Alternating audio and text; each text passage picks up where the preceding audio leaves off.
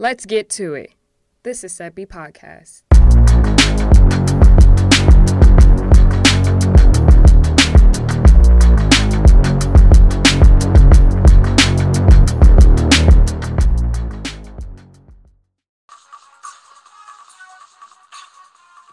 We welcome those of you again inside of studio, out of our broadcast booth. All of our listeners and our distributors worldwide, nationwide, listen to us here inside the studios of WNSC. Myself and my ride partner, Michael Gray from the DMV area. I know you've had a great week getting ready for some Mystic and WNBA playoff tune-up. This weekend was at the UCF game where number 17 UCF put a statement in the nation's eyes for sure. Oh, they definitely did. I was actually surprised. I wasn't excuse me, I wasn't as surprised that they won. I was surprised in the manner of how they won. But then it kind of makes sense because, Stanford is a powerhouse team. They're a powerhouse name. But they haven't been playing like that for the last few years. And, the first couple of weeks of the season, you saw them getting blown out by USC, things like that. And just to see their defense look as bad as they did, especially against UCF. UCF gave it to them, and it was great to see. I'm glad to see teams like that on the rise and come up and make a name for themselves, and that's what UCF is doing right now. They deserve to be close to the top 10. I don't want to rub it in, Mike, but I had me a blast. I can't lie. You know what I'm saying? I was in the press box with all of the hierarchies. Let's just put it that way. Right. I was eating good. Had a couple drinks in the press boxes watching the game. Had a chance to go to the locker room, talk to Josh Heupel, some of my buddies on the team, Josh Kelly and others. He knows his name, and some of my other buddies in the locker room. But I mean, just to see us beat down on a Pac-12 team. First of all, a David Shaw team. Right. He's one of the premier, black African American head coaches in college football. Just to see us beat a David Shaw, and we know David Shaw teams play really good defense and they're well disciplined. To come here cross country in our building and to beat down on them like that. I know KJ Costello wasn't 100%, but I just think that it was a great atmosphere. The vibe was electric.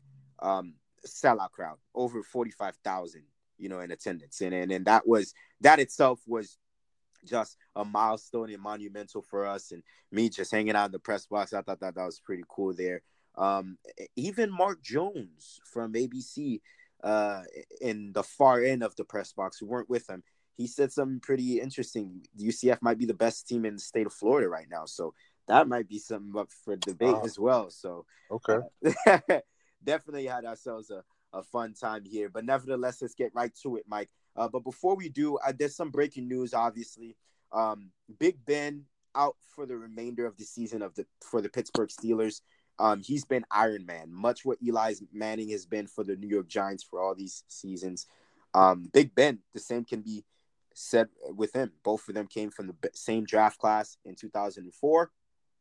Both of these guys have been steady. They have been the constant for these franchises, being the staple and the franchise cornerstone player for them. Now he's out. Your Pittsburgh Steelers were the pick to come out of the AFC North. It didn't look good. Mason Rudolph looked promising late, but of course they lost to the hands of the Seahawks. Wilson threw for 300 and 3 TDs. So where do Pittsburgh go from here? And if you're Mike Tomlin, what do you do? Well, I think this is the beginning of the Mason Rudolph era, and by default, they get a chance to see how well this kid is and how ready this kid is for NFL play. Excuse me. Yeah, I like what I see from Mason Rudolph. This is a guy who, it's not like he comes in and he has no idea of the playbook and has no idea of what he's doing out there. He actually looks very poised and very confident, makes some solid reads, and he seems like a guy that can make things happen. Do I expect the Pittsburgh Steelers to win this division now that Big Ben Roethlisberger is out for the season? No, I do not. But do I think this team can be competitive and still, competing games? As motivated as they are, Mike Tomlin still has a chip on his shoulder. I know he's going to keep these guys ready and prepared, but I have to change my division pick because I don't see them winning the division now that Big Ben Roethlisberger's not there. faith out there. Pittsburgh definitely in tough times without Ben Roethlisberger. And you're right, Mike. I see Mason Rudolph playing Oklahoma State. I expect big things. I expect him and James Washington to get back together, a big duo together in Oklahoma State. Now they're teammates here in Pittsburgh, so we'll see what he can do with him on one side and also Juju Smith-Schuster on the other. I think they'll be more run heavy with James Conner moving on forward, but we'll see what can be done for the black and gold. I will say this though, Sebby. You remember when Big Ben Roethlisberger made that statement about why are we taking a quarterback? We need to win now. it looks like a good pick now, doesn't it? It does too. It does too. You can never have enough quarterbacks because in this league anything can happen. Yep. Even if you're an all-time great. From there we go to New Orleans where Drew Brees can miss up to 6 games. The Saints not only had NFC South aspirations, we're talking NFC title to Super Bowl aspirations. But we'll get to the Saints later and what happened this weekend. But Drew Brees just missing and potentially can miss up to 6 weeks. What does this mean, Mike, for the Saints? Teddy Bridgewater is the highest paid backup in the NFL, and I know they love to use Taysom Hill in that Wildcat package. I expect Sean Payton to do a lot of creative stuff with him, but Drew Brees in a loaded NFC South where the Bucs got a big win this past week, and of course Atlanta was our pick to come out of the NFC South. So when New Orleans gets back and potentially Drew Brees in maybe week 9 or week 10, could we see the Saints potentially missing the playoffs here? No, I don't think so because it's only a 6-week period, and throughout I see Teddy Bridgewater possibly winning this team 2 to 3 games. If he can go 3-3 in these 6 weeks, then that'll give Breeze a great chance to close out the season and get them a solid and get them into the playoffs, but get them a solid seeding because I think that's the key. I think that's the biggest key for the New Orleans Saints. They play amazing at home in the dome, but when they go on the road, they could be a little shaky sometimes. So I think the biggest key for the Saints right now is to try to go 500 with Teddy Bridgewater and let Drew Brees finish those last eight games for the last in the stretch to get them into the playoffs because they need a top seed so they can get at least one playoff game at home. Definitely, they need to. And a loaded NFC South with Atlanta getting a big win on Sunday night. Of course, we'll get to them later on, and also the Buccaneers going into Carolina and getting big wins. A very, very competitive NFC South for sure. So, well, let's stick here to the NFL games. Let's go ahead and start off, Mike, with what we saw in week 2. And we'll go ahead and start off with the Patriots, Mike. It's not even fair. You've got Edelman in the slot. You've got now Antonio Brown getting acclimated to the offense. He still has to learn some of the playbook, but you get him with his talent on the outside to pair up with, Josh Gordon, and then they have depth with Philip Dorsett. And then, of course, you got the backs off the backfield with James White and Rex Burkhead. It's not fair to have Tom Brady. And, I mean, Mike, could we be seeing 16-0 for the Patriots? And can we also be seeing 0-16? I think both of those are very likely. I really do. I think the Miami Dolphins have been so bad this year that I think they're more likely to go 0-16 than the Patriots go 16-0. But yeah, I think it's very likely for both teams. I mean, the Patriots look dominant, and to be honest with you, assuming health, I really don't see a team beating them throughout the entire season. But we'll see. It's NFL. You never know. Yeah, any given Sunday, you're going to get every opponent's best shot for sure, and you're in New England, so you already know. Definitely going to get every team's opponent. Here's a stat for you, Mike. Since the AFC title game against Patrick Mahomes, where they gave up 31 to him, since then, that means the Super Bowl and the first 2 weeks of this game, Patriots have outscored their opponents 89-6. Think about that. Yeah. Dominant performance by Bill Belichick's teams. They have been ready and have definitely surpassed his game plan for sure.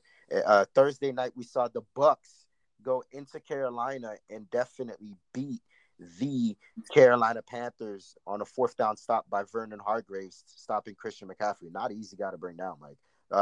On a 4th down play, Cam Newton hasn't been the same since this 2015 MVP campaign. He hasn't been the same. We haven't seen the flair, the dancing, the pizzazz, the happy Cam. Since that 2015 season, we don't know if it's the shoulder. He hasn't been accurate. He's been missing wide open targets. And so, where is the should I mean, is it North Turner? North Turner is a Hall of Fame coach and a Hall of Fame coordinator. Is it him? Is it time for the Panthers to look for a secondary project at the quarterback position? Where do the Panthers go from here? I think one of the biggest things that the Panthers have is they have a combination of Cam is not to be absolved from any blame because he has been inaccurate for some part, but the Carolina Panthers have also done a terrible job of giving him weapons to have a legitimate at his disposal. They haven't been winning, and a lot of that has to do with the pieces around him, like the running game. McCaffrey has been solid since he's been there, but before that, they didn't have a consistent running game after that Super Bowl run. And then you have and then Cam Newton. I don't think he's healthy.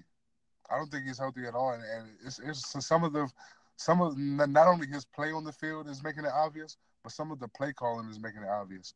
That 4th-and-1 play down the goal line where they gave it to Christian McCaffrey on the left side.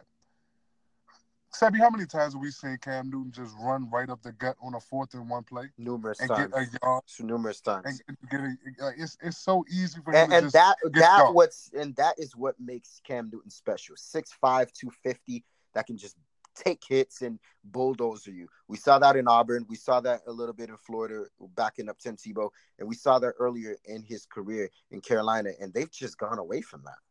They've gone exactly away from it, and they've gone away from his strengths. And one of his key biggest strengths is not only what he can do with his arm, but what he can do with his legs. And we haven't seen that effective Cam with his legs in quite some time. And also, I mean, since we're talking about this game against the Tampa Bay, let's give them credit because their defensive line showed up and had a game, and their game plan was to blitz Cam and not give him any time in the pocket. But my goodness, I mean, can he get a left tackle?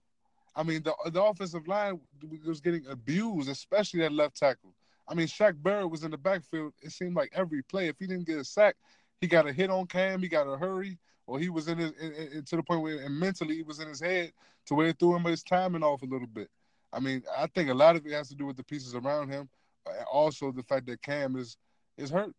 He's hurt right now. And yes, he has North Turner, but he's only had North Turner for the last year and a half or so. Before that, he was, he had makeshift this offensive coordinator, this offensive coordinator. When you continuously switching coordinators and switching pieces to put in your organization for your quarterback, there's no continuity there, and that can affect the play of your quarterback. And that's what we're seeing right now with Carolina. Meanwhile, this is going on. There's a game in MetLife Stadium, and Mike, I don't know if you know this, if you heard, but Odell, it's only fitting for Odell Beckham to come back to New York and make a spectacular grab. Oh. I mean, that's just unreal talent. You can't teach that. I mean, if you're a secondary coach or if you're a defensive coordinator, you can't game plan and scheme for that. There's no way around it. Baker to Odell Beckham. It was special. I saw it live when it happened. It was special. I was like, wow, man. And you know what's crazy, Sebby? Sometimes when I see those type passes, it makes me even more mad as a Giants fan of why we got rid of him. You know what I mean? Yeah, he's an incredible talent. Just one incredible talent. As it stands right now, the Browns are up 13-0. Nick Chubb, 24-yard rush up the gut. And it's 13-0 in the Meadowlands right now with the Browns and the Jets. We'll keep an eye on that as well. A game that we both got wrong. You had the 49ers. I had the Bengals. I thought last week that we saw something. I guess it was a fluke. All right, Mike? I thought I would saw something, but I guess in the jungle in Cincinnati, I thought that the Bengals, home crowd would make it a little bit different for an opposing team like the 49ers to come in there. But unfortunately, it's the same old Bengals. What a day for Garoppolo. 3 TDs, 297 through the air. You saw guys like Samuel and Matt Breida, who's got a role in this offense, really taking. And the team that we said was a sleeper this year, off to an a sizzling start right now, the 49ers. They sure are. And I wouldn't necessarily call that week one game they had in Seattle a fluke. You know, when you're going up there in that 12th man, plus you're on the road, everybody comes up with their best shot. You know, plus it's week one. You know, everybody feels good about themselves coming into week one, first game of the season. You don't really know if you're going to be good or bad or not. You just want to go out there and compete. And I don't think that was a fluke. But I think this week two, with the Cincinnati Bengals, they showed just the type of team they are. Full of talent, full of pretty solid players on their team, but no cohesion and no team. You just don't see it when you see this Bengals team.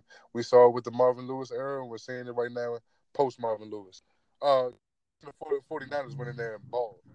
That defense for the San Francisco 49ers looked legit. The defensive line Yep. was all over Andy Dalton and those boys. And Mike, I talked about it. They may have the most talented in the NFC. I don't think it's the best. It looks like the best right now, but they have that talent. Solomon Thomas, excuse me. Solomon Thomas and DeForest Buckner, Nick, the brother. Bosa was looking good. Nick Bosa. Bosa was looking good. It's time. Mike, it's only fitting, right? It's time for all those top 5 picks to become something. And they look very good together, and that is really helping the back half of that defense because they're not blitzing very much. They're just it's coverage sacks. They're sending 4. They're sending normal 4 down linemen, and they're getting to the quarterback. They might bring 1 or 2 extra guys here and there, but other than that, Kwan Alexander, the guy they got from Tampa Bay, he had a ball game. He's going to be a big-time piece for them. And it's just they have very solid pieces on this defense and all around with this team. Like you said, Matt Breida, 120 yards on 12 carries. He's a special, very underrated player. They have one of the most underrated tight ends in the game in Greg Kittle. You know, Jimmy G, he just has so many weapons to work with. And he had a very solid game as well. Yes, he threw the interception, but for the most part, he had a very solid game. And I was proud to see the 49ers handle their business, go on the road, and just dominate. They absolutely dominated the Bengals from start to finish. It wasn't even close. Wow. Seahawks 2-0, Niners 2-0, and now the Rams 2-0. Mm-hmm. A very loaded NFC West for sure there. And next, this just in, Mike's, the Lions won a game. The Lions have won a game. You know, I don't know what to make of this. Did the Lions really win this game?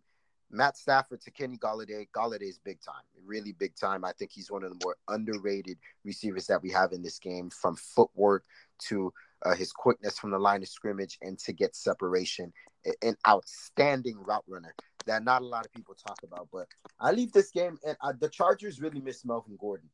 When you talk about a guy that can convert third downs, not only a third and manageable, and like 3rd and 3, 3rd and 2, and get those hard-earned runs up the middle, because you can't get that with Eckler, although he's a great pass catcher, and you could line him up in different facets of the game. But they miss that part in hard-earned downs, but also the blocking ability of Melvin Gordon. Right. He's an underrated blocker when he picking up blitzes where it comes to pass protection. And so I leave this game with the Chargers, and Phillip Rivers misses his security blanket. Oh, he absolutely misses his security blanket. And this is what I was preaching about Melvin Gordon early on when you know, he was in the same contract talks like, you know, Ezekiel Elliott holding out and things of that nature. Yes, he's not the stature of he's not a Saquon Barkley, or he's not a Todd Gurley or a Zeke. But this brother is special. He's one of the top 6 running backs in football. You know, with his agility, his elusiveness, what he can do he can run between the tackles. He can run outside. He can catch balls out of the backfield and make plays in the open field. This is a special running back and he was very special and he was used a lot for San Diego. He was one of their keys to success last season and the year before when he wasn't hurt. This brother is the real deal. And you know, it might not show in week 1 or 2 or a couple weeks, but it's going to show. It's going to show his real head, and they're really going to miss Melvin Gordon in the latter part of the season. It's not really going to hit him now. It's too early. But later on in the season, once playoff contention starts to get in the mix, that's when they're really going to miss Gordon. And they showed it this past game.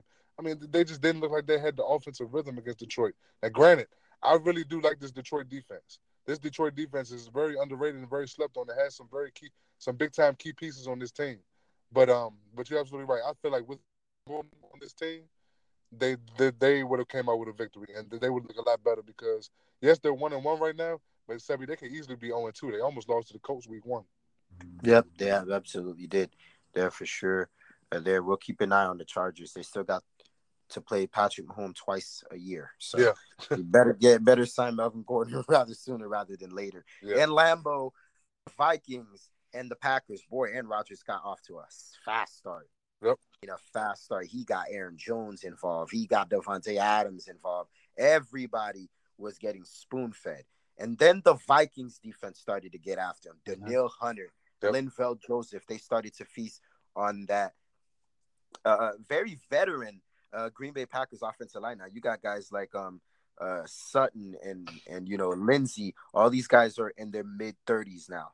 Maybe the Packers start to invest in that in the upcoming rounds in the draft. But then late, Kirk Cousins, Cousin Kirk, Captain Kirk, he had an opportunity to win the game, and he blew it. The interception, tried to find Thielen, try to force it to Adam Thielen in the corner right of the end zone. Dalvin, that pretty much overpassed a big day from Dalvin Cook on the ground. I know I was a happy camper, but nevertheless, the Vikings are having an opportunity to go in Lambeau and win, and Kirk Cousins failing to do so. Your thoughts about this? This was a great game. It was a great game. I was very intrigued. Packers, I picked the Packers to win this game because I feel like this was a better defense that Kirk Cousins was going to have to face. And sure enough, it was. Sebi, we have something special going on in Green Bay that I don't think people are paying attention to.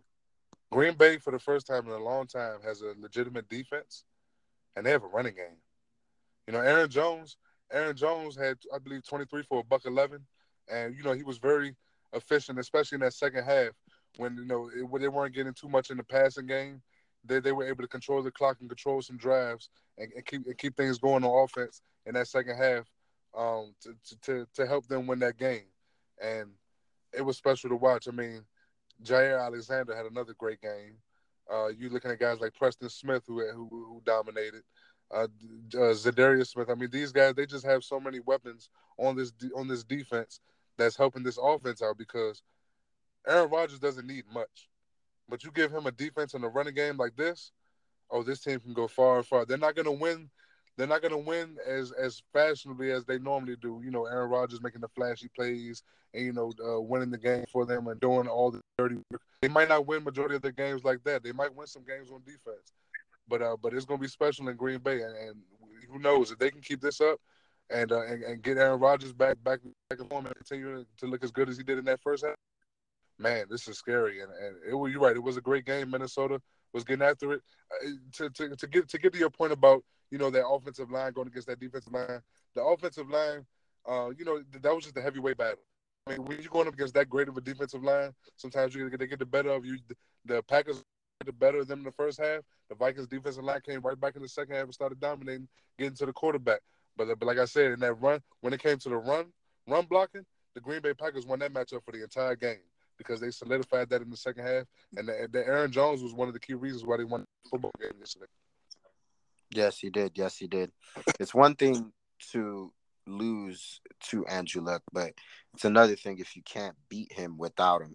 The Colts are now, the Titans, should I say, are now 0-13 in the last 6 seasons against the Colts. Wow. They just have their number. I remember it took Jordan about 7 or 8 seasons to finally beat McHale, Bird, and Johnson back in the 80s. Yep. It took him 8 seasons. So it seems as if that might be the trend for the Titans because no Andrew Luck. You're coming off an emotional win in Cleveland, where you really put a beat down on the Browns. I'm thinking you have all the momentum, but the Colts and Jacoby Brissett had other thoughts in mind, and they go in there and they get a huge division win. They sure do. They go in there, they handle business, and you're absolutely right. I actually felt like the Titans was going to win this game as well, and would have had at least a good chance to, but. Once again, this just shows that when it comes to divisional games, I don't care about momentum or anything. When two divisional teams go against each other, it all bets are off. Throw all the records out the window, throw everything out the window because anything can happen. And what you're seeing from this Colts team is, though they don't have Andrew Luck, they're showing you the type of talent that they have outside of him, which made people like myself say that Andrew Luck can get this team to the Super Bowl. It's all on him. The Colts are as good as Andrew Luck can take them, but now you're seeing the talent outside of him on offense, defense, and special teams. This is a very talented football team, and although Jacoby Brissett is not Andrew Luck, he's still a very solid quarterback that can get the job done, that can get you down the field and game manage for you and get you some wins, because he's a solid quarterback and he can make things happen. And that's exactly what happened on Sunday against the Titans. They were down 17-13. He came right down the field, had a couple field goal drives, and they won the game. And that's what Jacoby Brissett can bring to you for this team.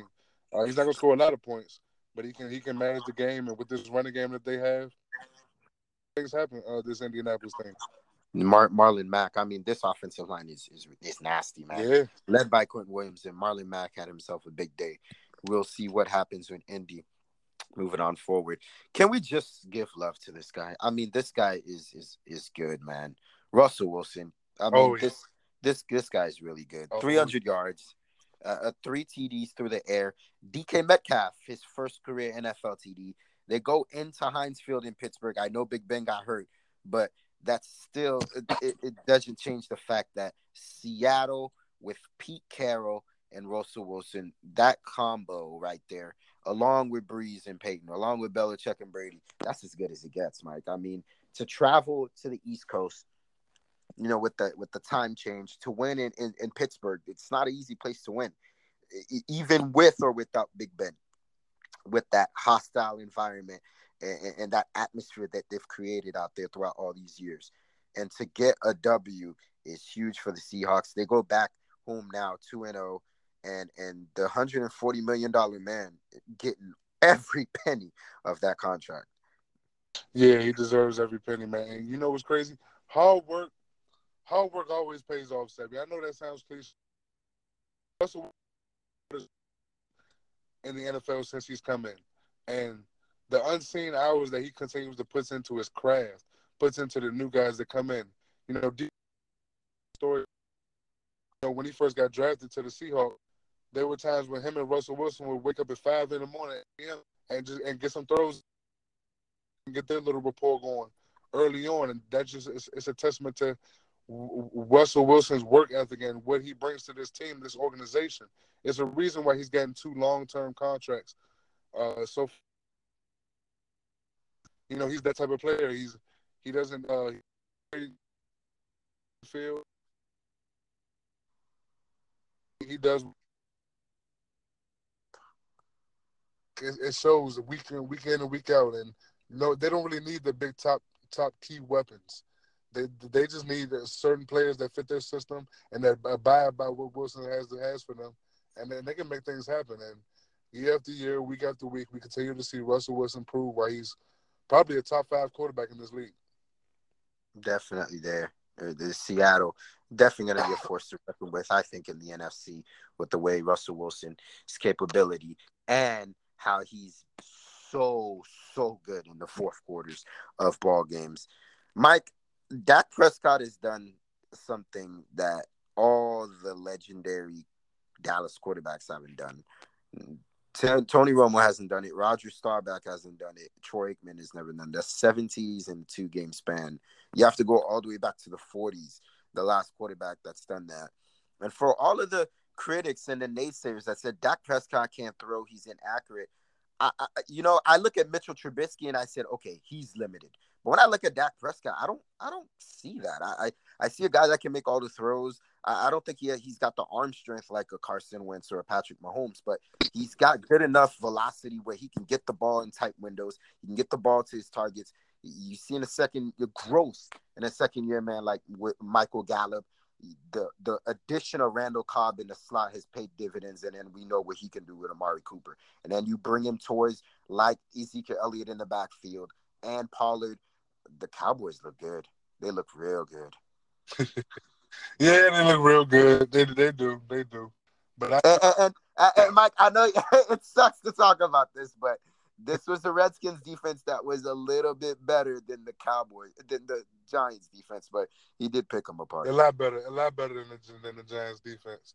And you're absolutely right. He did look good against the Skins. He looked good against my New York Giants. You know, he has looked good in these first 2 weeks. I cannot take nothing away from Dak Prescott.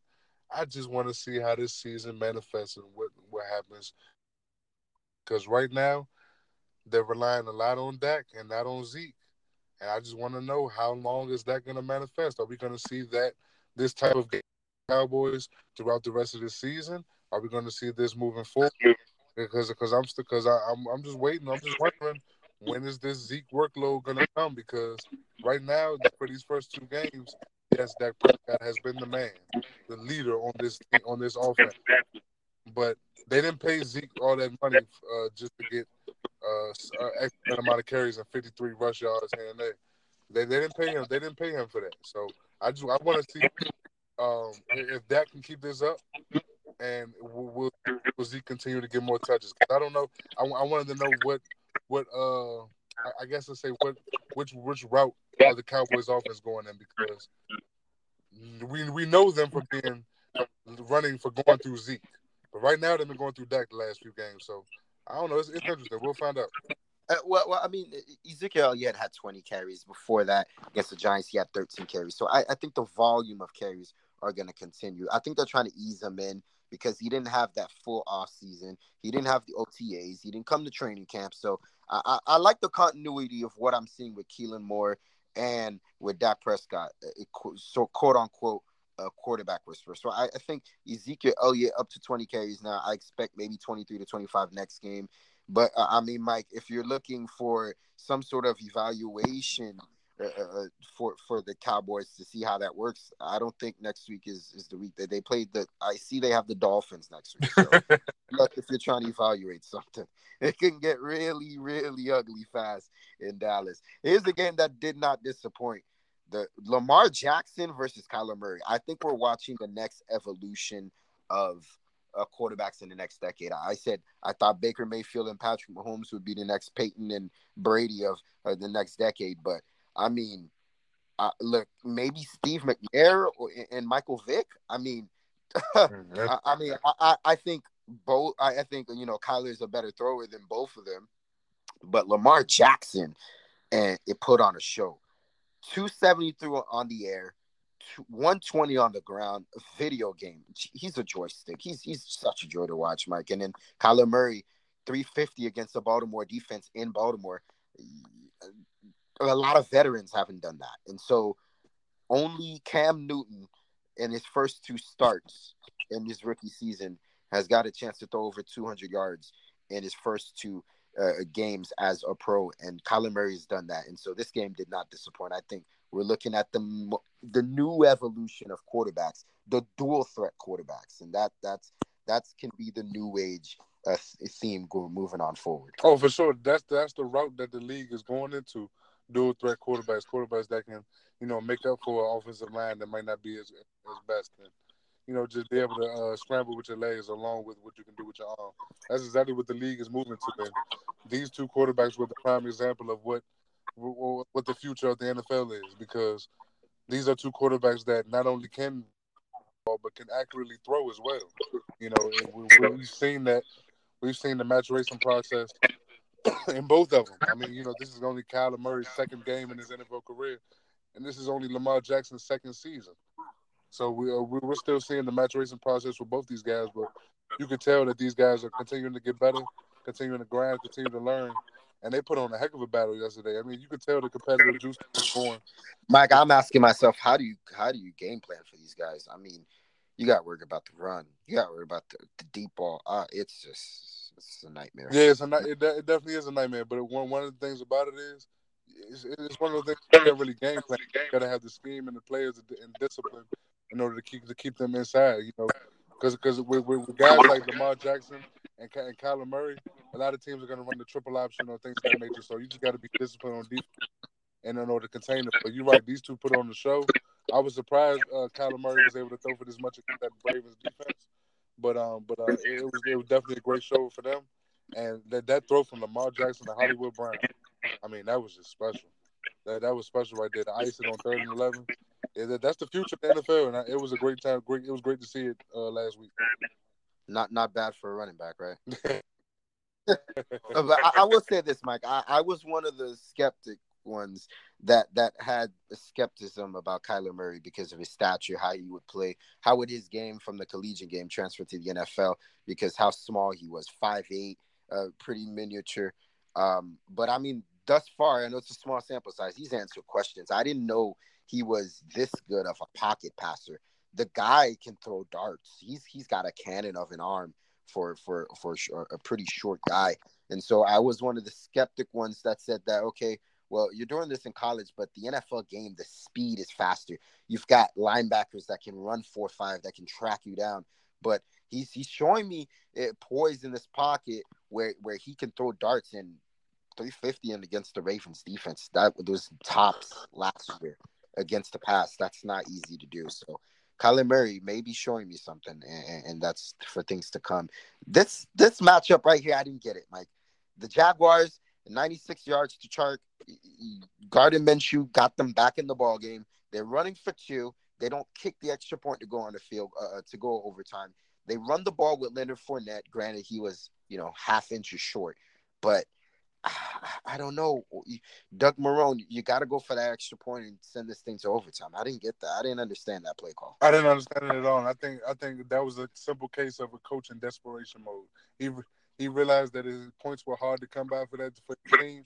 He saw his he saw his offense struggling majority of that game, so he didn't feel confident going into overtime. So he panicked, made a decision to try to get the game over with in regulation. And you're absolutely right. It was a solid game. It was a very solid football game.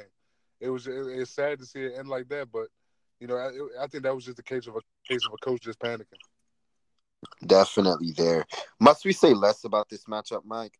Patrick LaVon Mahomes. This he's what else? What else must we say? Patrick LaVon Mahomes. Take it away, Mike. Yeah, he's special, man. That Oakland team, they came out aggressive and they came out ready to play, but it's only but so much you can do against a team with so many weapons and a quarterback that's as hot as Patrick Mahomes right now. And once he got going and once he started to find the deep threats and get the ball down the field, it was a wrap for Oakland. They can't hang with these guys. I mean, Patrick Mahomes just didn't do anything but show his how much he's matured in the past year and a half or so. Continue to grind, and he's got a big test coming up next week against Baltimore. We can't wait to see that one. But yesterday against Oakland, he got the deep ball going, and once he did, it was a wrap. Nothing like some division cooking for Patrick Mahomes against the Raiders there. The Bears, what a game this was. I kind of missed the ending, but the Bears, I saw the Broncos, Flacco hit Emmanuel Sanders on an out route to take the lead, and then next thing you know, Mitchell Trubisky leads this Chicago Bears into field goal range, and Adam Pinheiro hits the game winner as time expires. They send the Bears back home in Chicago with a win.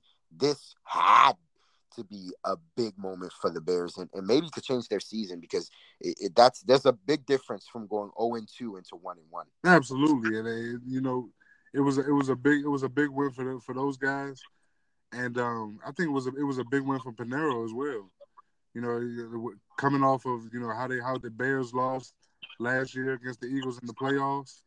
It's just mentally for the psyche of a kicker to be put in this like come up strong and to come out with the victory in that situation is big mentally for your team. And this team is too good to be going down 0-2, and it would have been tough seeing them do that. And there was a battle of two teams that didn't want to go down 0-2. I know the Broncos are sitting here like, man, what if? But at the same time, it was a close defensive battle, and one team came out victorious, and that was the Bears, and that definitely could propel them for this season because the Chicago Bears have the tools to make it happen. It's all whether or not Mitchell Trubisky is gonna take that next step and mature in his process of being a starting quarterback.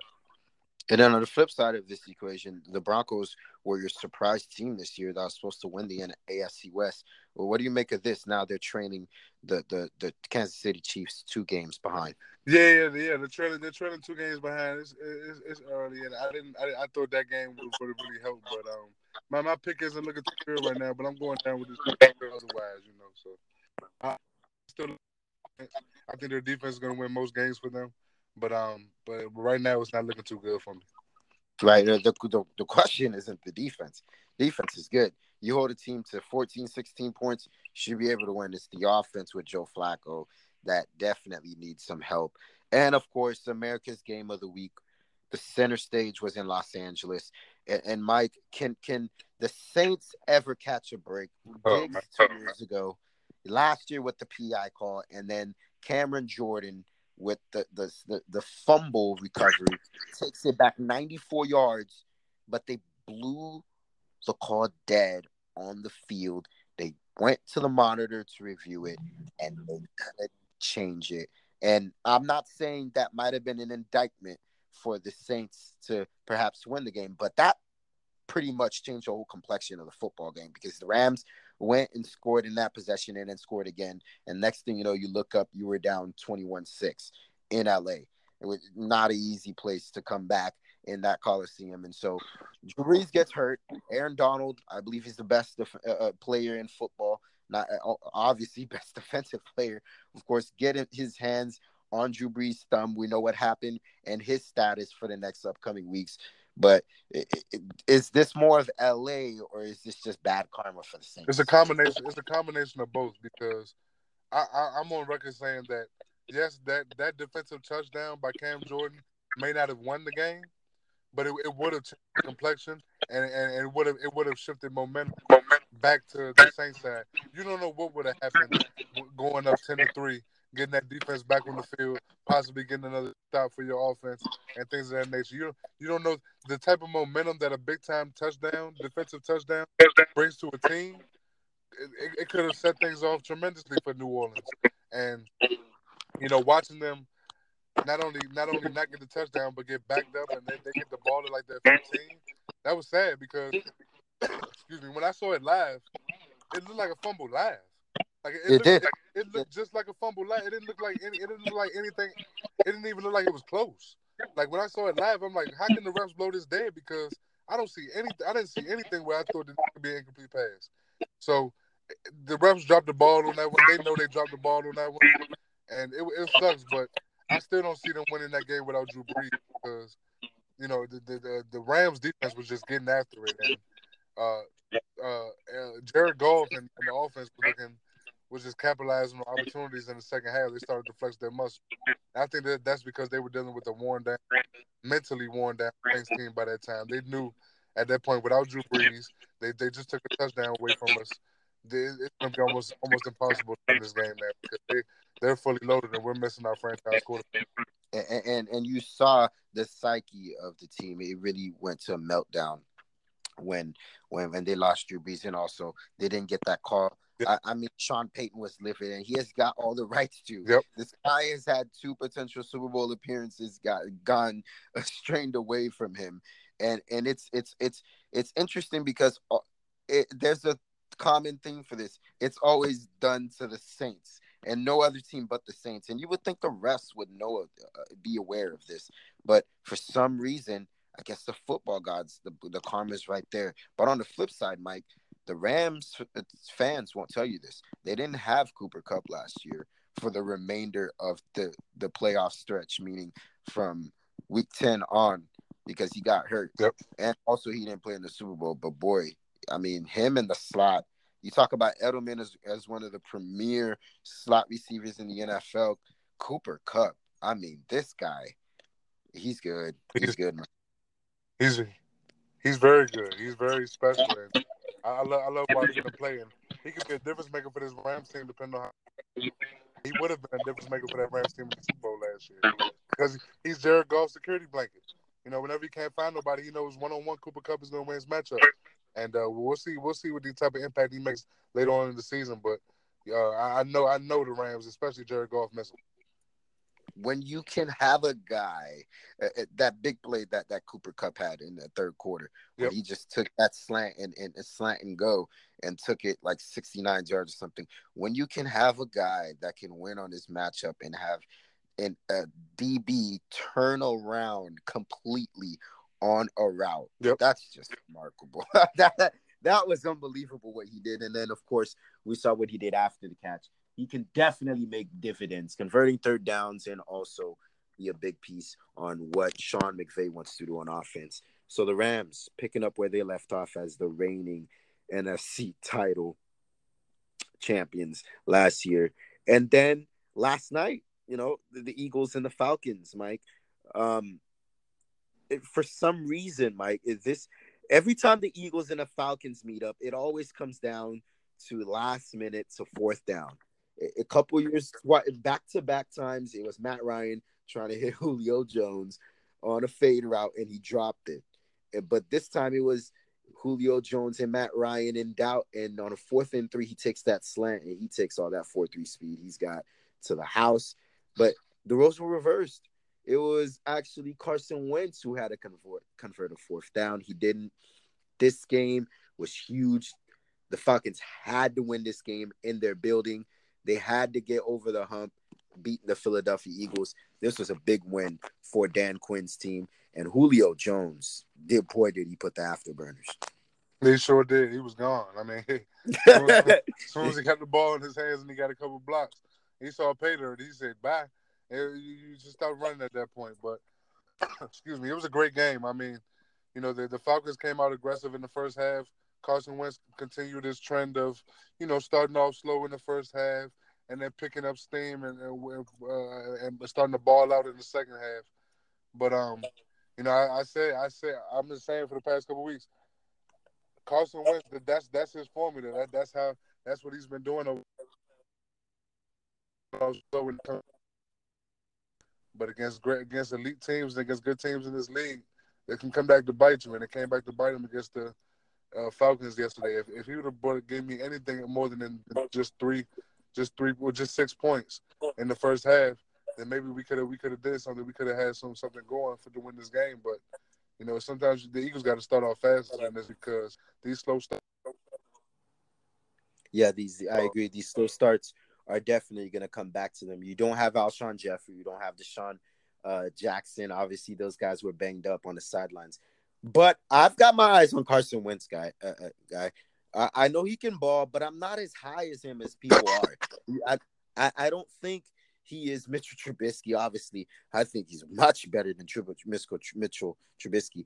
I'm not against him. He deserves his money, but I've got my eyes on him because these slow starts, not only that, but there are times I've seen him inaccurate in throws where, he's just forcing something, right? There's times where he knows he's got to slide, but he's going head first on scrambling. And then, of course, the health issues. He's taking a lot of hits, and you would think, how would he take a lot of hits? He got 3 Pro Bowlers on that front line, Jason Peters and Kelsey and Lane Johnson. How would he take all these hits? And so I've got my eyes on Carson Wentz because everybody's high on him, and I think he's got talent. He really does. But the Philadelphia Eagles gotta be able to protect him, or else you don't want a Deshaun Watson issue in Philadelphia. So I'm keeping my eyes on that as well, moving on forward for the Philadelphia Eagles. Yeah, I feel where you're coming from, man. He didn't look great, especially in that first half with those 2 picks. He didn't look very accurate as well, and he didn't look very accurate in the first half against the Redskins. But I got faith in them to pull up to make it happen. Definitely there. That was our recap of week 2. Myself and talk about and go ahead to week 3 of the NFL just before we talk about our college football recap. The Sebi Podcast Radio Show. Myself and Michael Gray inside the studios of WNSC.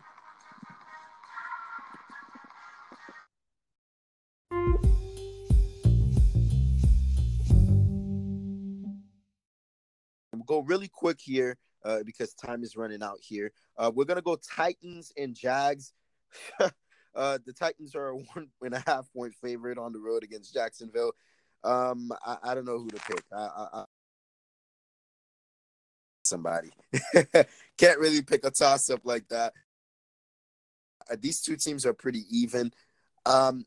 Give me the Titans, because the Titans have always beaten the Jaguars. They can't seem to the Jaguars' young team can't seem to beat the Titans even on Blake Bortles. They've got a backup quarterback now going in there in Duval. I think that Derrick Henry can get going on the ground, and I think the defense will play much better than they did last week, although they only gave up 19 points. Give me the Titans on the road. Give me the Jacksonville Jaguars at home. I think this is going to be an ugly defensive game. I think this game is going to come down to about 4 to 5 plays that really turn the game as far as turnovers are concerned. I think this Jaguars team is tired of the noise. I don't think they like this losing. I don't think they like the fact that they're 0-2. I'm gonna take the Jaguars at home. Okay. We got Jets and the Patriots. I mentioned that the Patriots have outscored their opponents 89-6. Good luck, Jets. You're struggling with the Browns already. I don't think that theme will change this week. The Patriots big. The spread is 19. They have a chance to balloon this very quick. Yeah, they do. I'm rolling with the Patriots as well. The Jets with Sam Darnold had no chance of winning this game. Without Sam Darnold, they don't stand a chance. They might as well not even show up. I'm giving the Patriots. Definitely. There we've got the Bengals and the Bills. The Bills are very surprising in the 2-0. You think about the AFC East, you think about the Patriots and the rest. Well, the Bills have something to say about that. Josh Allen getting 2 big road wins in New York. He may be the face of New York after this. They take on the Bengals at home, their home opener. I like the Bills to really do good. I like them to get a couple of defensive touchdowns in this game too. Got you. I like that. I like the Bills as well. I think they ride that home crowd after being on the road the first 2 games. And the Bills, I'm not going to lie to you, look like the best team in New York right now. And to be honest with you, I like them against Cincinnati as well. I don't really see Cincinnati putting up too much of a fight in this game. I like Buffalo.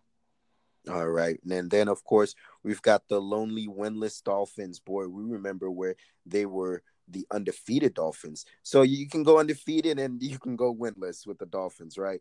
That's pretty funny. They're going to go into Dallas against the triplets of Amari, Zeke, and Cooper. Good luck. Goodbye. The spread is 21. I like them to cover. Yeah, as much as I hate to say it, I'm gonna roll with the Dallas Cowboys. They'll cover, they'll handle their business, and they'll do their thing. They're going against a very inferior opponent. I expect the Dallas to win big. Definitely, the Dallas Cowboys definitely should take care of business. I probably see Zeke Elliott jumping to the Army. Maybe donate himself again, probably. Oh, yeah. A lot. And then, of course, you got the Broncos and the Packers. The Broncos are 0-2. I don't like this to change. This has to be the game that they win because the odds aren't really good. Teams that start 0-3, only 11 of them have made the playoffs. Unfortunately, the Broncos are. Green Bay at home in Lambeau. Tough place to play. Give me Rodgers and the Pack. Give me Aaron Rodgers and the Pack as well. I think that this game will be very competitive. I actually think this game will be very, very competitive. I think it's going to be a close game. I think the Broncos are going to give them their best shot, but I think Aaron Rodgers is going to be too much in this Packers defense. It's going to be too much for the Broncos. I'm going to go with the Packers. Although keep your eye on this Denver defense. They can make it very interesting early. Yep. And see if they can tighten their screws up. The Falcons and the Colts, I think the Falcons here are in upset alert. And going into Indianapolis right now is really loving how they're rolling right now. They got a big road win. This right here is going to be their home opener. I know that in that dome in Lucas Oil Stadium, they're going to try to defend the turf. But again, the Falcons, they play on turf as well. I think they get the job done. I expect a big day through the air for Matt Ryan. Give me the Falcons in a very close one on an upset. Says Sebi, we agree. I agree with all your sentiments. They have a chance to be on upset alert.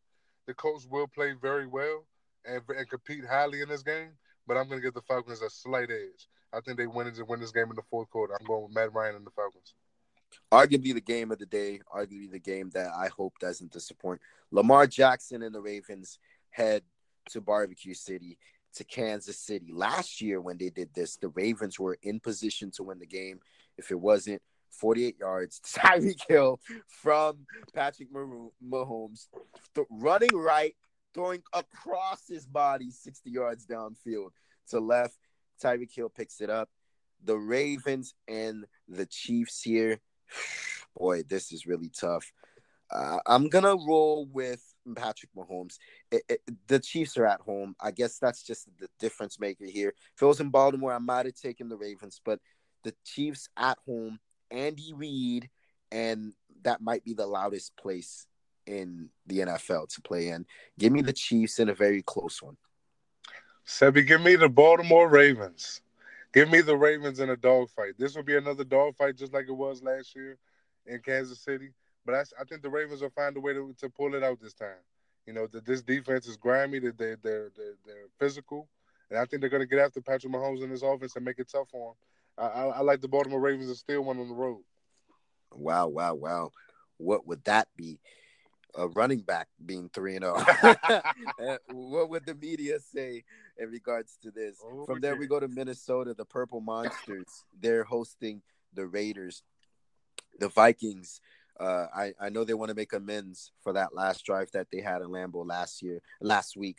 I like Dalvin Cook to continue to run the football the way he's been and continue to make fantasy owners like myself happy. Give me the Vikings at home. The Purple Monsters on defense. I like him to really get after Derek Carr. Yeah, give me the Vikings at home as well. But Sebi, I'm not gonna lie to you. This is gonna be one of those games that surprise a lot of people. I think the Oakland Raiders are gonna make this game very competitive. This is gonna be one of those games where the Vikings are gonna have to earn it. You know, nothing's gonna be given in this game. I'm going with the Vikings, but it's gonna be very tough. Very tough there as well. The Lions and the Eagles that we have here as well. Philadelphia going back home. I know they have a bittersweet taste on how the game ended in Atlanta last week. They played Detroit. It's on the road, and you know how I feel about Detroit on the road. Must I say less? The Eagles and Lincoln Financial Field, I like them to win and win big. I like them to win big as well. I think they get Deshaun Jackson back. Excuse me, along with Alshon Jeffrey. Carson Wentz gets a week to heal up. Give me the Eagles to win this game as well. I think it'll be close early on, but I think later on in the second half, the Eagles will pull away from this game. The Carolina Panthers and the Arizona Cardinals. Wow, if you thought this is easy, they should be an upset alert as well. I like Kyler Murray here at home.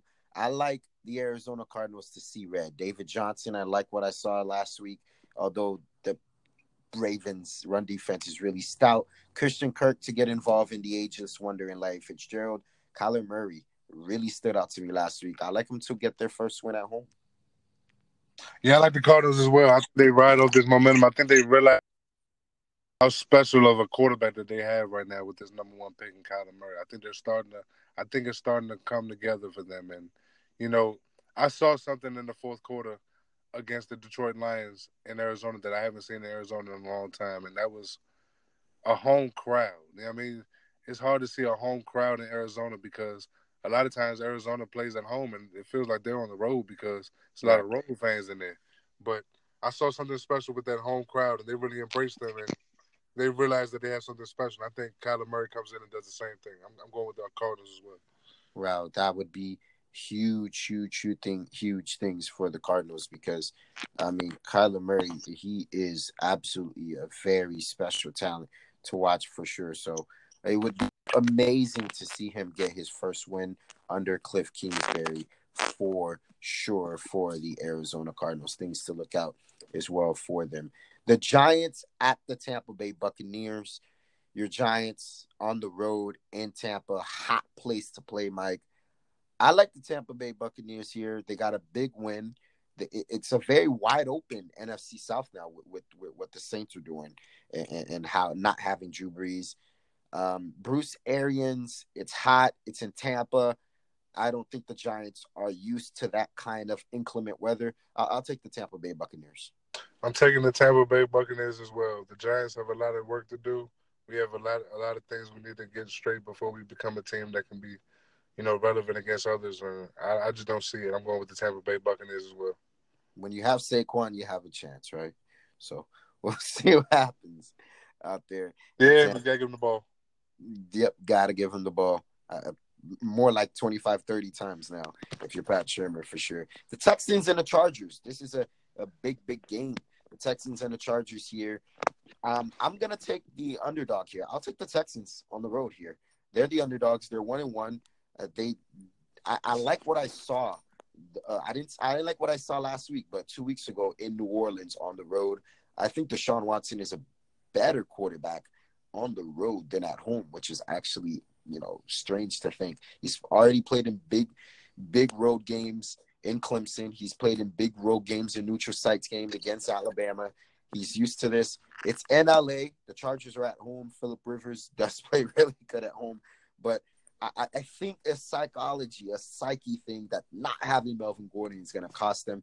Give me the Texans on the road. I'll take it. Yeah, I would agree. I like the Texans on the road as well. I'm really not liking that Melvin Gordon's not there, and I think it's going to hurt the Chargers, and it's starting to hurt them as well. And I think it might come earlier than expected. I like the Texans to win this game. I actually like them to win this game big. Wow. Big things from coming out there from Michael Gray. The Steelers heading out west. The Pittsburgh Steelers are heading out west to the San Francisco 49ers. The 49ers are 7-point favorites here at home.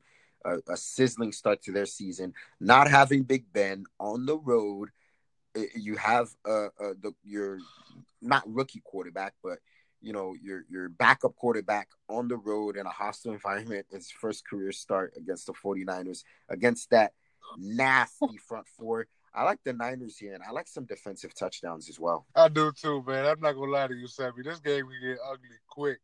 I mean, Mason Rudolph, your first starting NFL career, you got to go up against this defensive line. Oh man, I think they're gonna have a field day against the team. Now, granted, it's gonna be a battle up front because that Steelers offensive line is no joke, and they can get after it as well. But I'm going with the 49ers. I think Jimmy G and his offense and this 49ers team is going to have something to say. I think they put their stamp on this season early on in this game. I'm going with the 49ers. What a game this would be if it was Drew Brees versus Russell Wilson, right? But it isn't. It's the Saints going into the 12th man in Seattle. Seattle has looked really good, especially on offense. They can run it. They can throw it. They can hold the ball for and put time of possession. Not a lot of things to expect for the Saints offense on the road.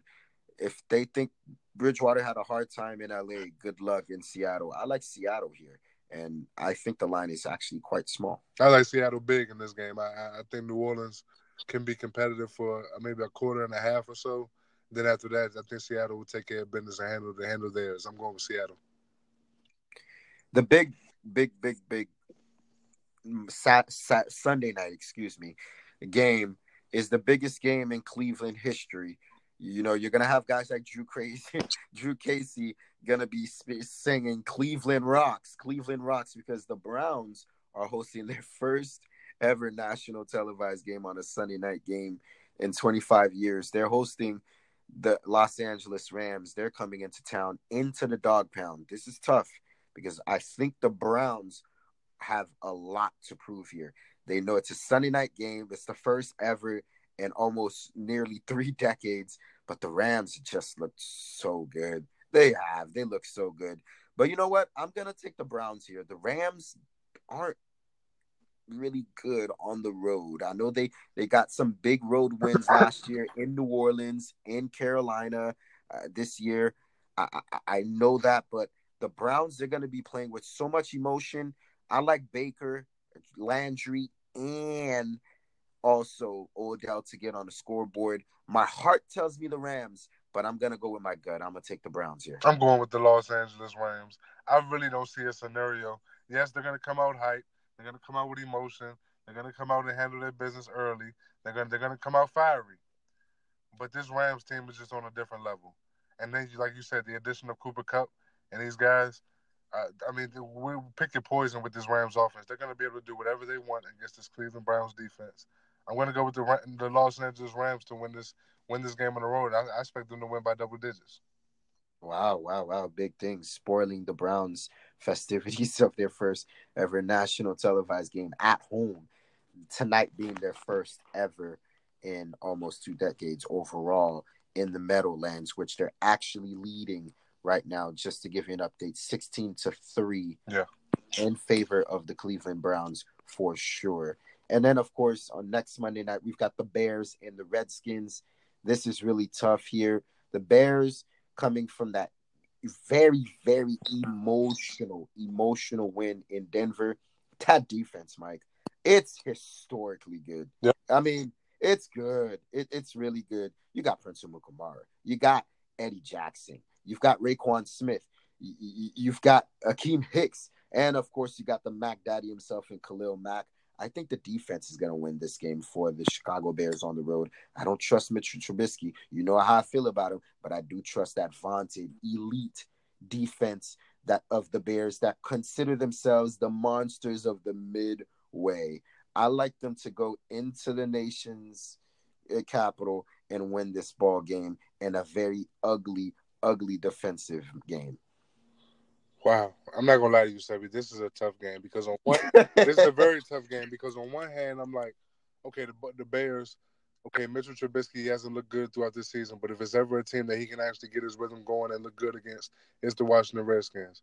But then on the other hand, you have the Washington Redskins are a team that when everything fails, when they have the tendency to beat teams that they have no business beating, and this is one of those situations.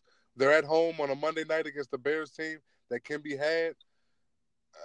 It's dicey. I'm going with a tie. This is going to be a tie. I can't pick the win. I'm going with a tie. Wow. So Michael Gray going with a tie here, of course. What was our record last week? I know that. I know week one. Week one, I was 8-8. I don't know. Last week, week two, I know you had the 49ers. I had the Bengals, yes, right? Yes. Yeah, you had. We both messed up on the Colts one. Right. We messed up on that. We messed up on the Steelers one. Right. But I think you did fairly good. Pretty much we messed up on the Broncos for sure. Yeah. But overall, I think you did really good. I actually struggled pretty much, but you did really good on this one. We obviously got the Jets wrong. We didn't know Sam Darnold. Yeah. We got it. We made that pick before Sam. I remember I tweeted out to you. I said, man, I might have changed my pick now because I don't see them beating the Browns without Sam Darnold. Yeah, picking the Browns without Sam Darnold was disastrous. But one thing we know disastrous isn't us, because those were our week 3 picks.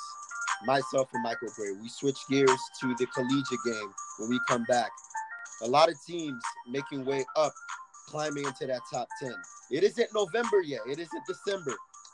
The committee hasn't made anything yet, but a lot of teams are trying to make their statements. We'll talk about it up next inside the studios of WNSC.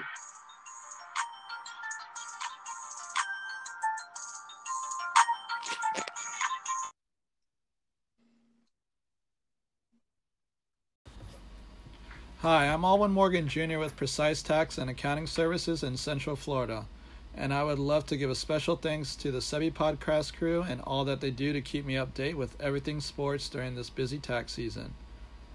Do you find yourself overwhelmed by the changes in our new tax law? Or would you just love to have the peace of mind that comes with dealing with a well-informed professional?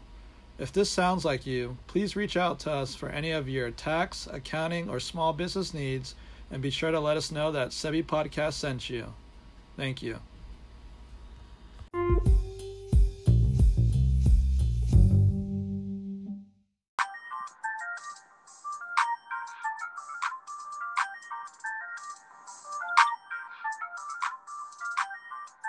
We're back here inside the studios of WNSC, myself and Michael Gray, for our final segment here today on the Sebi Podcast show. But before we do that, Our last segment today is actually sponsored by, of course, Revamp Barbershop. We haven't mentioned them for a while now. Revamp Barbershop, Ricky, Chandler, and the entire gang, located on the campus of Central Florida. Of course, from beards to fades, to the army haircut, to low cuts, you name it, you got it. You want to get your beard done, you want to get your edges. We also welcome females as well, as they said, and Revamp Barbershop. If you're looking for your hair done, Revamp Barbershop may be the place for you there. We also want to give a special shout out to Pride X in Honor, a big, big, big, big, big, of course, performance that she's got going on this Saturday night out here in the bright lights of Central Florida, down here in downtown Orlando. We asked everybody in the community to come out there. She wanted me to specifically say that to all of our listeners and all of our audience here. Pride and Honor live in concert in downtown Orlando this Saturday night. I will be there in attendance there for you. And speaking of Central Florida, Mike, nobody in the collegiate polls made a bigger jump than Central Florida and UCF. They put a beat down. This Taylor Gabriel, Dylan Gabriel guy, second career start as a quarterback. We know that, Brandon Wimbush, the transfer from Notre Dame, he got hurt for an ankle injury. But this guy, I like the way he just comes in the game. He starts flinging that thing, Mike. I looked up. I'm like, he's going deep again? Like, I'm in the press box hanging out, eating some good food. I look up and he's flinging that football. I like what I saw from UCF. And the concerns I had, Mike, was how would a very light and very dull UCF offensive line go against a Pac-12 defense, pretty much like a Power 5, like an NFL type defensive line in the trenches, and they just dominated. They held up their own on offense, and on defense, they played fast, they played loose, they didn't hesitate. They got after KJ Costello. They got a couple picks and a couple turnovers. UCF has to like what they're going up. They moved from 17 to 12 in the latest polls, and they're making quick noise, trying to knock on the door in that top 10. Well deserved too for UCF. They deserve this spot and the shine. Excuse me, that they're getting right now, because they've earned it. They've continued to win. They've continued to thrive. They've continued to compete at a high level, and they're building this that organization up to a high level now. And I'm proud of the strides that they're making. I like seeing the underdog story in the team. Start at the bottom and then climb their way up. It's amazing to watch them continue, and now not only beating teams but dominating teams like Stanford on national TV. It's special. It's special to see. The biggest knock on UCF to most of the media members and most of the analysts last year was the competition that they faced, saying that they didn't face the best competition, this, that, and the third. But going this year, I feel like they'll have more of an opportunity to prove those people wrong and prove to the doubters that they belong, in that 15 conversation. And I think they do. I think they'll only continue to go up. I think before the season's over, they'll find their way in the top 10 and things like that. And it's big. I got big hopes for this UCF team. They look like one of the most dominant teams in college football right now. And of course, there's no question that they're the best non-Power 5 group of 5 team in the nation right now for what they've done in the last 3 seasons. What Dana White has done, changing this program, getting guys like Scott Frost, who's now in Nebraska, and getting guys like Josh Heupel to transfer from Missouri here from an SEC school to bring that culture here into UCF has paid major dividends. And this is what the Knights wanted, Mike. They wanted to, eradicate all the naysayers saying that, our schedule is weak. We can only control what's in front of us. They said, you know what, start giving us some group of 5, some Power 5, teams to play for. Give us the Pac-12. Give us a couple of non-conference teams like in the Big 12. Give us some SEC teams. They're praying from Alabama. Be careful for what you wish. They're praying for other ACC teams. But, they wanted to control their own destiny and have a say so when early December comes and they're trying to get their spot into the top 4. And again, the debate's gonna come out, Mike. This is why for teams like UCF, for the Boise's of the world, you got to expand to an 8-team playoff because these teams will never have an opportunity to showcase what they have. Always stuck in the old rituals, the BCS, the college football, Power 5 conference where it's always chalk. So I think that debate is always going to come out. So great win for UCF. They've got Pitt this week, an ACC team that they wanted to have on their schedule. Pitt isn't, Clemson or anything like that, but it's still an ACC team, and I think that can definitely help their resume. Oh, it definitely can. And this Pitt team, this Pittsburgh game is going to be tough. It's going to be very competitive, very physical. This is a very physical Pittsburgh team. Their defensive line is very tough as well, and it's going to be a tough matchup for them. And UCF is just not only are they impressive, they're so fun to watch. They are a very entertaining football team to watch, man. And I look forward to seeing what they do here on out. Yeah, I mean 31 at halftime against Stanford. That is just impressive in its own, but they are fun to watch, Mike. I mean, you look up lightning strike, they score. Yeah. That old Oregon offense with Mariota and what's his name, Chip Kelly. That's what it reminds me of. Yep. Definitely here. Speed kills in Orlando. That should be fun. Other notable games: Clemson against Syracuse. This was supposed to be, one of the marquee games in the ACC this year. A very vastly improved Syracuse team. They haven't been what they were supposed to be this year. They've got some bad losses thus far, early on. But they mentioned that this was Clemson's last hurdle for potentially an undefeated season. And I mean, I think they passed the game with flying colors. Now I'll say this. I mean, Trevor Lawrence threw 2 picks, of course. He's thrown a lot more picks than I thought that he would. Obviously, I picked him to win the Heisman Trophy winner.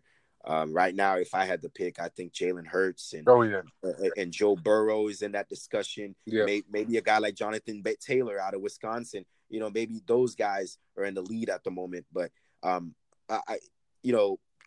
Clemson hasn't played Clemson football as great as they played Saturday night in the Carrier Dome, right? Yeah.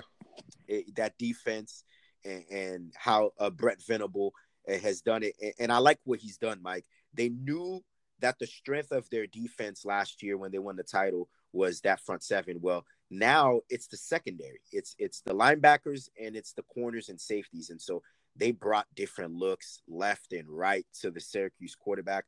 The offense can get nothing done in New York.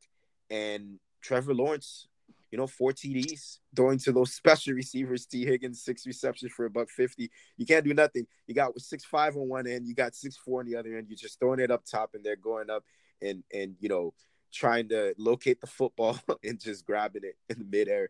Clemson, it's just light years over any program in college football outside of Alabama, and they really put on a show in Syracuse in New York. Yeah, they sure did. I was actually sick with the college football and NCAA for making that a national TV game. That wasn't a notable game, and we knew that wasn't a notable game coming in.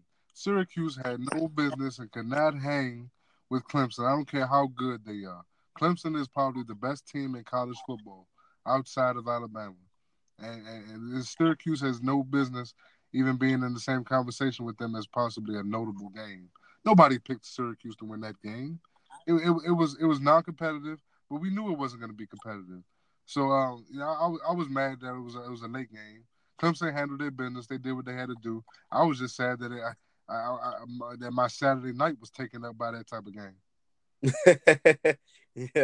Yeah.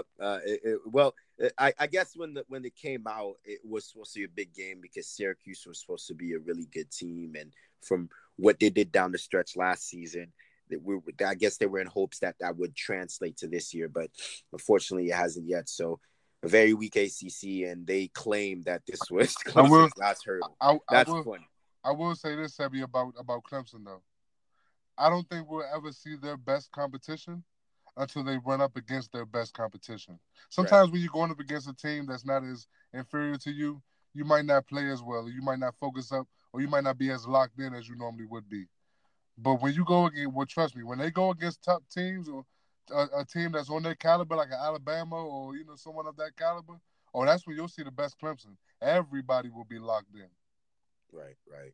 Dabo Swinney has a way to definitely recruit his men, his young men that are all teens in college football. One of the more better coaches in college football, and just a coach of men, and that's Dabo Swinney. Mm-hmm. What he's done, maybe he can take the title away from Nick Saban as the premier head coach of college football right now. Other big things that stood out: the Florida Gators, they might be losing their quarterback in Felipe Franks. They had to survive in Lexington against Kentucky. Oh yeah.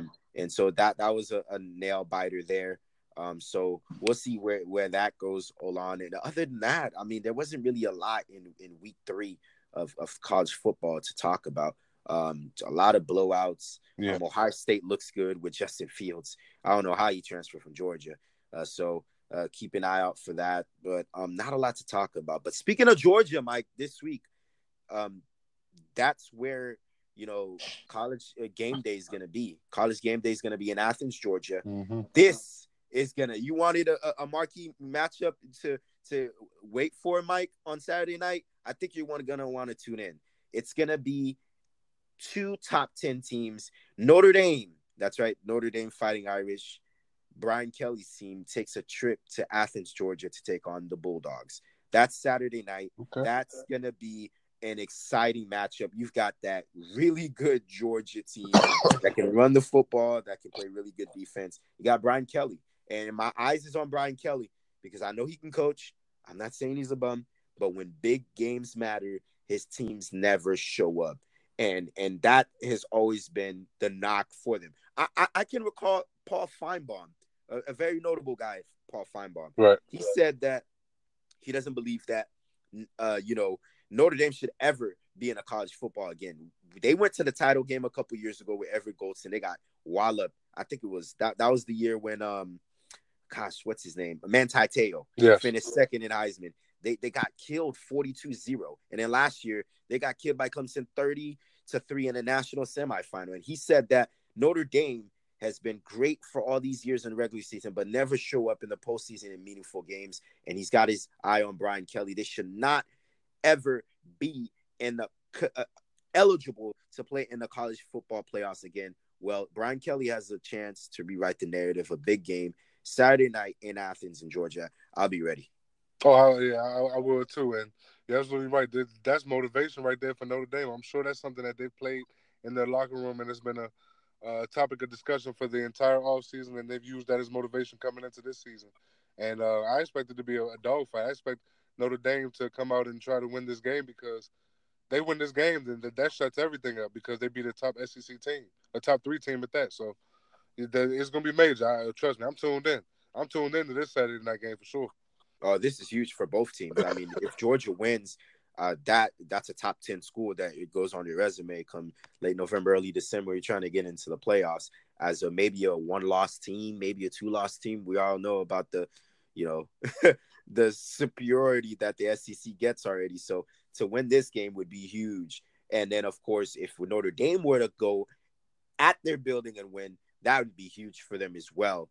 So, a lot of things at stake. I think this is one of those college football in and out matchups. So The winner may be outside looking in, the loser, should I say, should be outside looking in, but the winner may be setting themselves up for a good run to get into the playoffs there as well. And that was pretty much going to be ready to watch this matchup. You talk about the quarterbacks, Jake Fromm versus Ian Book, things to watch out for, Mike. Oh, yeah. I love Jake Fromm. Jake Fromm has been one of the most consistent quarterbacks for the past few years. And, I'm just glad to see the maturation process of his game. And the young guy, Book, I want to see what Book looks like on prime time and in the big light. So, you're right. It'll be a great matchup. We'll see. Definitely. Notre Dame and Georgia, marquee matchup in week 4 college football. will definitely be ready for it. And as we leave here, Mike, last remarks, I look up, I see Baker Mayfield 89 yards to Odell Beckham Jr. The Browns are just having fun right now. Odell Beckham in his return to New York is having fun. Already a big day. So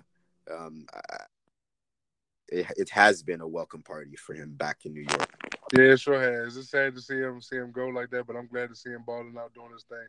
And also, I should have picked the Browns in this game. We should have indeed.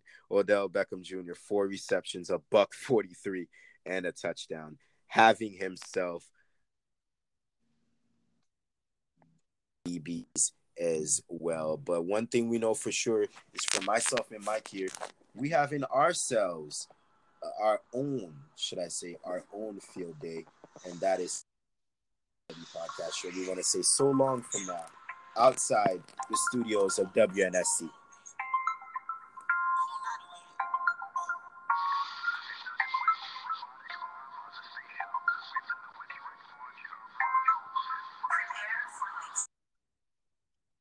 You've missed some of our recordings or some of our episodes? Have no fear. The Sebi Podcast experience is still here. You can check us out at our website at sebipodcast.info. Again, that is sebipodcast.info for any of our audio segments on Spotify and iTunes, and some of our streaming visuals on our YouTube website and links there at sebipodcast.info. Some cool merch. If you want to DM us and send us all of your email requests, we'll be sure to get them here on the Sebi Podcast experience. And remember, folks, whether you're listening on air or viewing online, Sebi Podcast is wherever you go, and that is the slogan.